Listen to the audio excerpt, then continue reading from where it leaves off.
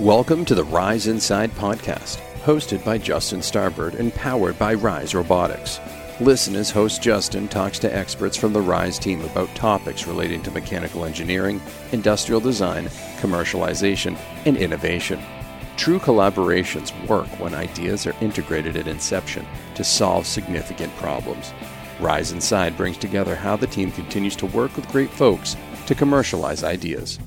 You're listening to the Rise Inside podcast. Here's your host, Justin Starbird. Welcome back to Rise Inside. My name is Justin Starbird, and I am excited to welcome in new partner of Decisive Point, Ryan Benitez. Ryan, welcome to the show this morning. Hi, Justin. How are you? Thank you so much for having me. Really excited to be here. Well, we're recording this in the middle of winter, so it's a little bit chilly here in the Northeast. Otherwise, no complaints. Really happy to have you. Very, very cold here in Boston, and expecting a bit of snow this weekend, I think, as well. I know. You know what? I always think about the fact that we choose to live here too. So it's our own fault. So Ryan, tell me a little bit about Decisive Point and your company and the types of companies that you work with. Yeah, would love to. We are a investment and advisory firm. We have an office in Boston, where I'm located, and New York and Washington and DC. And we're a little unique in that we focus on technology for government and public safety and defense. So, what does it mean to be an investment advisory firm? We have three main lines of effort that we focus on. And one, as a VC, we invest across industries that are at the intersection of technology and government. So, what does that mean? Aerospace and defense, health, power generation, and critical infrastructure. Sure. Really taking a holistic approach to, what it means to be technology for government and national security. And then, most importantly, we're a trusted advisor too. So we help founders bring their technologies to government and leverage the scale of the federal market. As you know, the government is a very large customer and buyer of technology. And so we help founders figure out how to navigate that marketplace. It can be a bit tricky.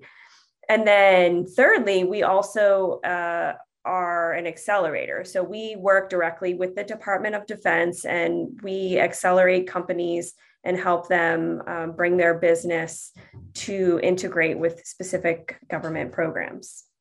Wow, that is a lot of roles to potentially play for different companies. Yeah, it's a lot, but it's easy to break it down to those three, right? Investor, advisor, and then, we accelerate companies too. And what is your role? I said you're a partner, and that's new. So congratulations. Thanks. Yeah, really excited to join the team as a partner. I've been with Decisive Point for over a year now. The team is great. I think that's what really sets us apart. Myself included, we're all very mission driven. We're former veterans and, come from the government contracting space, and also former successful founders from the commercial world and growing and scaling businesses. And we all are really dedicated to this mission of bringing the best technology to help government, right? And so, that really sets the team apart. My role, specifically there, I work with a number of founders on a day-to-day basis, which I love. It's a huge variety. And I help the founders, connect the dots between what they're doing commercially and how their commercial solutions might fit into helping solve government problems and making, government and defense more efficient. So, I help them create those value propositions that will resonate and help them win government non-dilutive funding, helping them overcome some of the barriers. And sometimes it's also a bit of founder therapy too, right? Sharing wins and losses with your founders and your companies as well. So how did you start on this journey? You've been with the company for a year, but what was your background and how did you come to Decisive Point? Yeah. So my background, I started out, I spent 9 years in the Navy right after college, serving aboard warships and then later working in the Pentagon as a public affairs officer. I got out, I went to the Wharton School of Business, and then, decided to enter into this career path of working with dual use technology startups to help them do business with government. So first I worked with Techstars, which has a large portfolio of defense and aerospace companies, and then, entered the Boston ecosystem here. Sure. And that's how I got connected with both Rise and then Decisive Point as well. Well, awesome. Well, we're in a better place for both of those things. So thrilled for your success so far. One thing you just mentioned was dual use technologies. Before we get too deep into this, can you define that and maybe share with us what that means to you?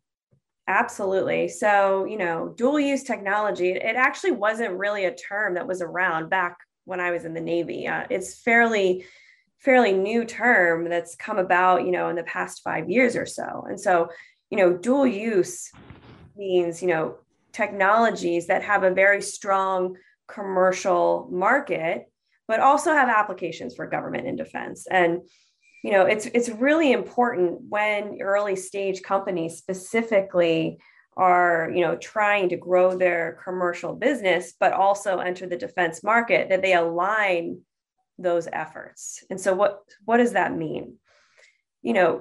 Early stage technology companies can leverage significant non-dilutive funding in the form of government grants and government contracts to help bootstrap their R&D efforts. And if a company is able to align that R&D efforts that they might be doing for government to also help do R&D on their commercial products, it kind of, it becomes a multiplier, right, for success. And so, at the same time, it's very hard for a startup just to thrive on government contracts without having any commercial business. And so the government and commercial business really go hand in hand. And that's how we end up with, what we call dual use technology. Sure. So, thinking of some examples of that, what are some technologies that you're potentially on the lookout for that fit either the Department of Defense's mission or other, government sectors, but may also, have some commercial value, to your point about the dual use? And, how do you go about assessing it all? Yeah. So, I think the assessment really begins, when we start working with a company.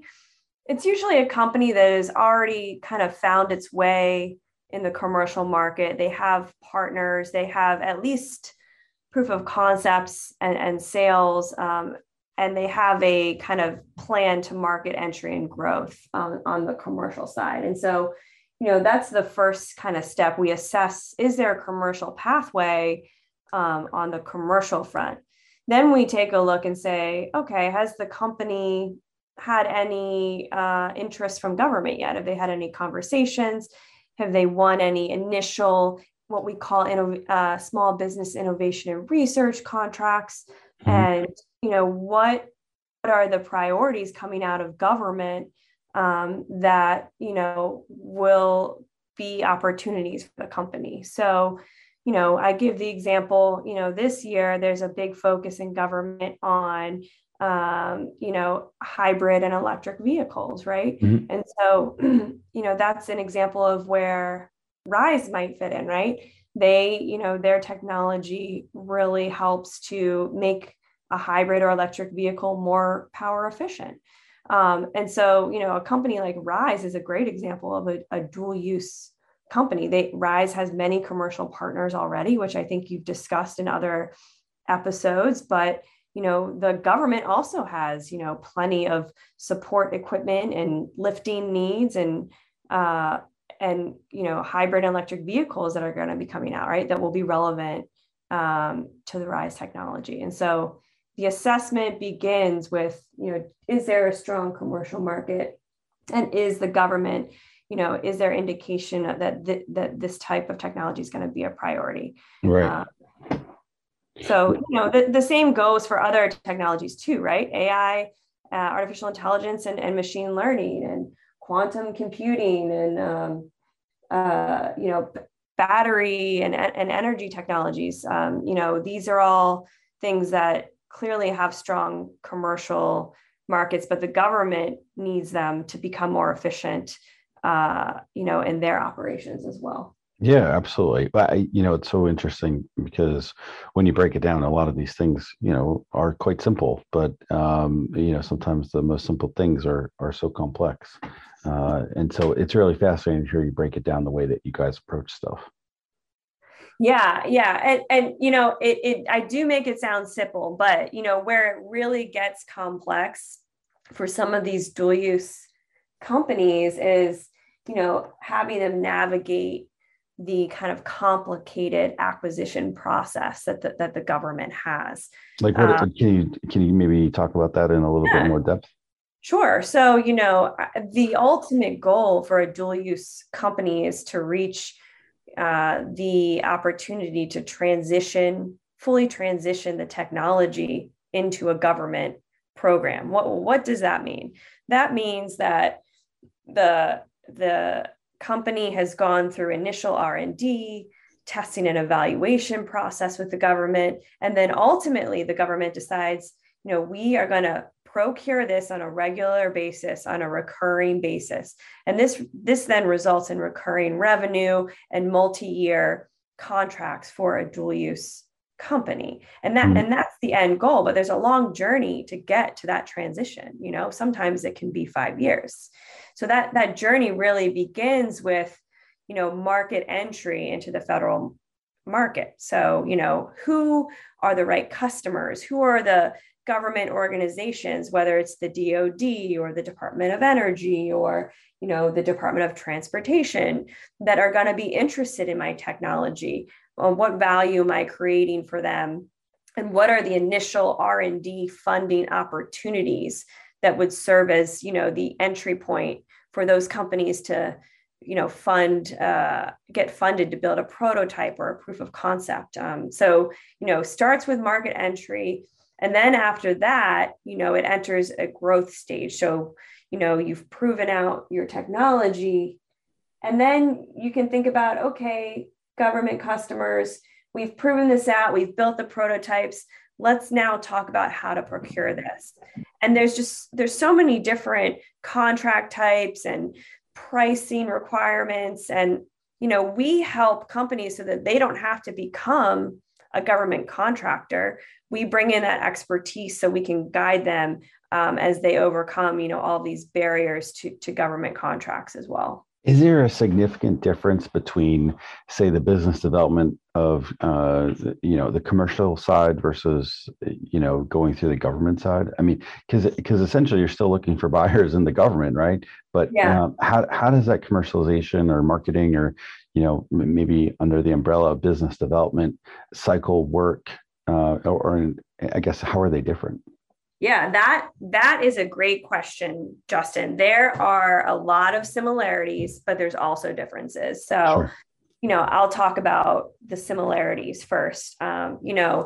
It's absolutely critical to, build relationships in your sales cycle, right? Build out a strong CRM, continuously revisit those customers, keeping them updated on your progress, on your sales. Business development can really be a very time-consuming effort. And so, I think you go about government sales very similar to the way that you would go about commercial sales, especially when it comes to relationships. Mm-hmm. At the same time, there's a lot of differences. And that's because, in government, the funding works a little bit differently. The funding is based on the budget cycle. And so, the funding a lot of times doesn't come out until, the end of Q1 the following year. And you have to kind of wait for funding to drop. If funding is not available, you have to go through a request process. And so, number one, the big difference is your customer may not have funding right away. And so you have to get a little bit creative trying to find new funding avenues. The second is, there is a culture within government, and especially, within DoD as well, on, there's certain language and etiquette and ways that you might run a meeting that might be a little bit different than in the commercial world, right? A little bit more, hey, let's get to the point. What is our mission goals here? What is the end state? There's that type of language that happens. And ultimately, it's really important to learn how to navigate the government structure, right? So, in the Department of Defense, you have what's called an end user, who might be the man or woman on the ground using the technology. So, for example, for RISE, that could be the airman on the ground using a forklift or a loader that, is actually, having to deal with, the operating the equipment. Yep. You have the buyer, right, who's a little bit higher up the chain, who has the funding, who knows how to move the prototyping and testing, evaluation, and procurement along, right? And so it's very important to understand that dynamic and be able to align the stakeholders to be successful, to get that final government sale. And so that's the big difference, I would say. Well, that's interesting, because I know that, as you work with RISE, you've helped them navigate a lot of these different, challenges and a lot of the differences. And the neat thing about RISE has been that they've, altered course a couple of times. And I'm curious, how did Decisive Point, get introduced to RISE, and how has that relationship blossomed? Yeah. So, I met RISE simply from, the robust Boston ecosystem that is here, network of founders, and met them that way. They were interested in understanding, how they could grow government business and where they might fit in. Right. And it's really blossomed in that, they started out with a single, effort for, this Imagining Energy Challenge. And they've just grown to have so much interest across various customers in DoD. And, I'll tell you the one really great thing about the RISE team, and that's unique, they are dedicated to getting on the ground, out on the airfield, and talking to, the maintenance men and women working on this equipment that are experiencing, the DoD has a lot of equipment that is outdated. It has leaky hydraulics. The equipment's down. It's impacting operations in a negative way. But, RISE goes out, talks to the maintenance men and women on the field saying, hey, what are your problems? How does this equipment work? How can we make it better? And so I've really seen a lot of opportunities come out of the RISE's team ability to go out and figure out what those challenges are and bring, solutions to the table. Sure. And how do you advise, it is a really ambitious, group of founders and team at RISE. How do you help point them, in a direction that is going to bear fruit? And how do you set them up so that, they can also be patient? Because one of the things I've got to imagine is that with startups or companies that are, experiencing growth, they want to move. And some of the challenges with government is that you have to be patient. Right. Yeah. When we work with companies like RISE, we come in as a bolt-on federal team to help them grow. And so that means, we do a lot of market research to find out which organizations are spending money on the technologies that company is bringing to the table. So we do market research to help point them in the right direction. We bring in government customers and end users from our network to meet with the teams and have tech interchange meetings. And, we join all of their meetings with government stakeholders, right? Because, on our team that's not here today with us, we have Eric Horan, who's a former senior government contracting officer, right? And so he knows how to join these calls with our founders and help kind of move the needle a little bit, right, to get the contracting process going. And so, we're very helpful in that way in getting the company pointed in the right direction. And, I think, lastly, I'll say, we also help companies avoid government contracts that might be a burden, right? Or a distraction from their commercial direction. We are there to help the founders and companies tell the government, hey, this is, a direction we think you should be taking. If tech founders are bringing their expertise to government stakeholders, they're just as interested. And hey, let's move the R&D in this direction, because this also helps facilitate our commercial business. Let's not go down, the rabbit hole of creating something that would be a distraction or too much overhead for us. And so, we help point companies in that direction too, right? To align incentives between, their commercial business and what the government needs as well.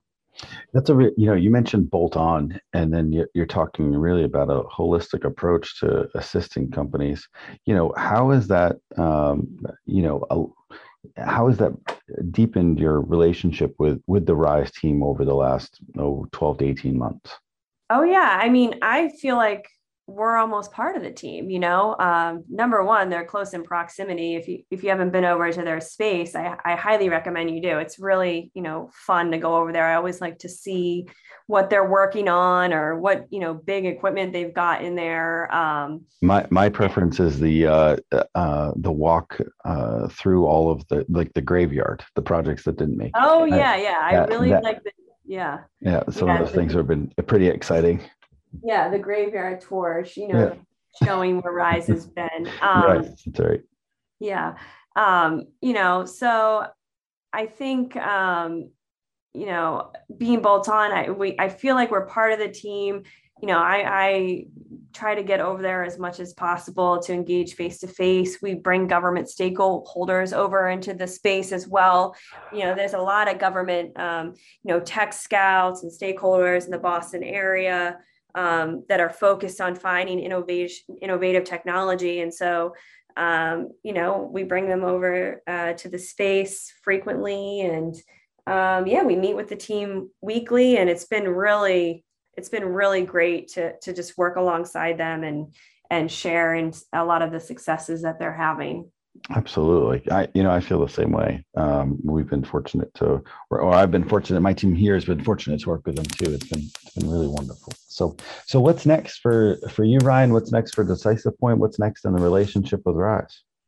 Yeah, I think, what's next for me, I'm with Decisive Point for the long haul. I, couldn't love our team more, everyone focused on the mission of bringing great and cutting edge technology, for the better of our country and national security and government.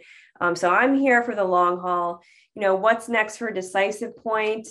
We are going to, continue to invest in great companies along the way. We're going to continue to grow our advisory business and work with more founders. And I also think, our accelerator programs are going to scale as well. And we'll be working with a lot of government customers there to help them access and recruit the best tech. Mm-hmm. As far as next for us and Rise, I see a lot of success on the horizon. There's a lot of irons in the fire that, we're going to be helping them pursue within the government as well.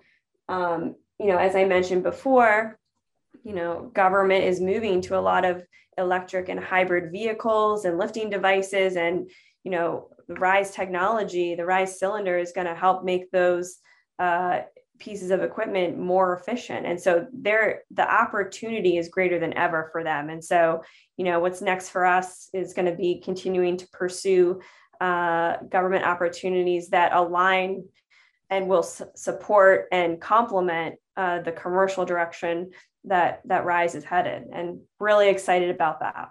Awesome. Well, I'm, thankful to have had the opportunity to meet you and to have you on the show today. Thank you so much for joining me. Thank you, Justin. Really had a great time and looking forward to our next chat. Likewise. Well, you've been listening to the latest episode of Rise Inside. You have been listening to the Rise Inside podcast, presented by Rise Robotics. On behalf of our guest today and host Justin Starbird, thank you for listening. Please share your feedback on our LinkedIn page, linkedin.com/company/rise-robotics.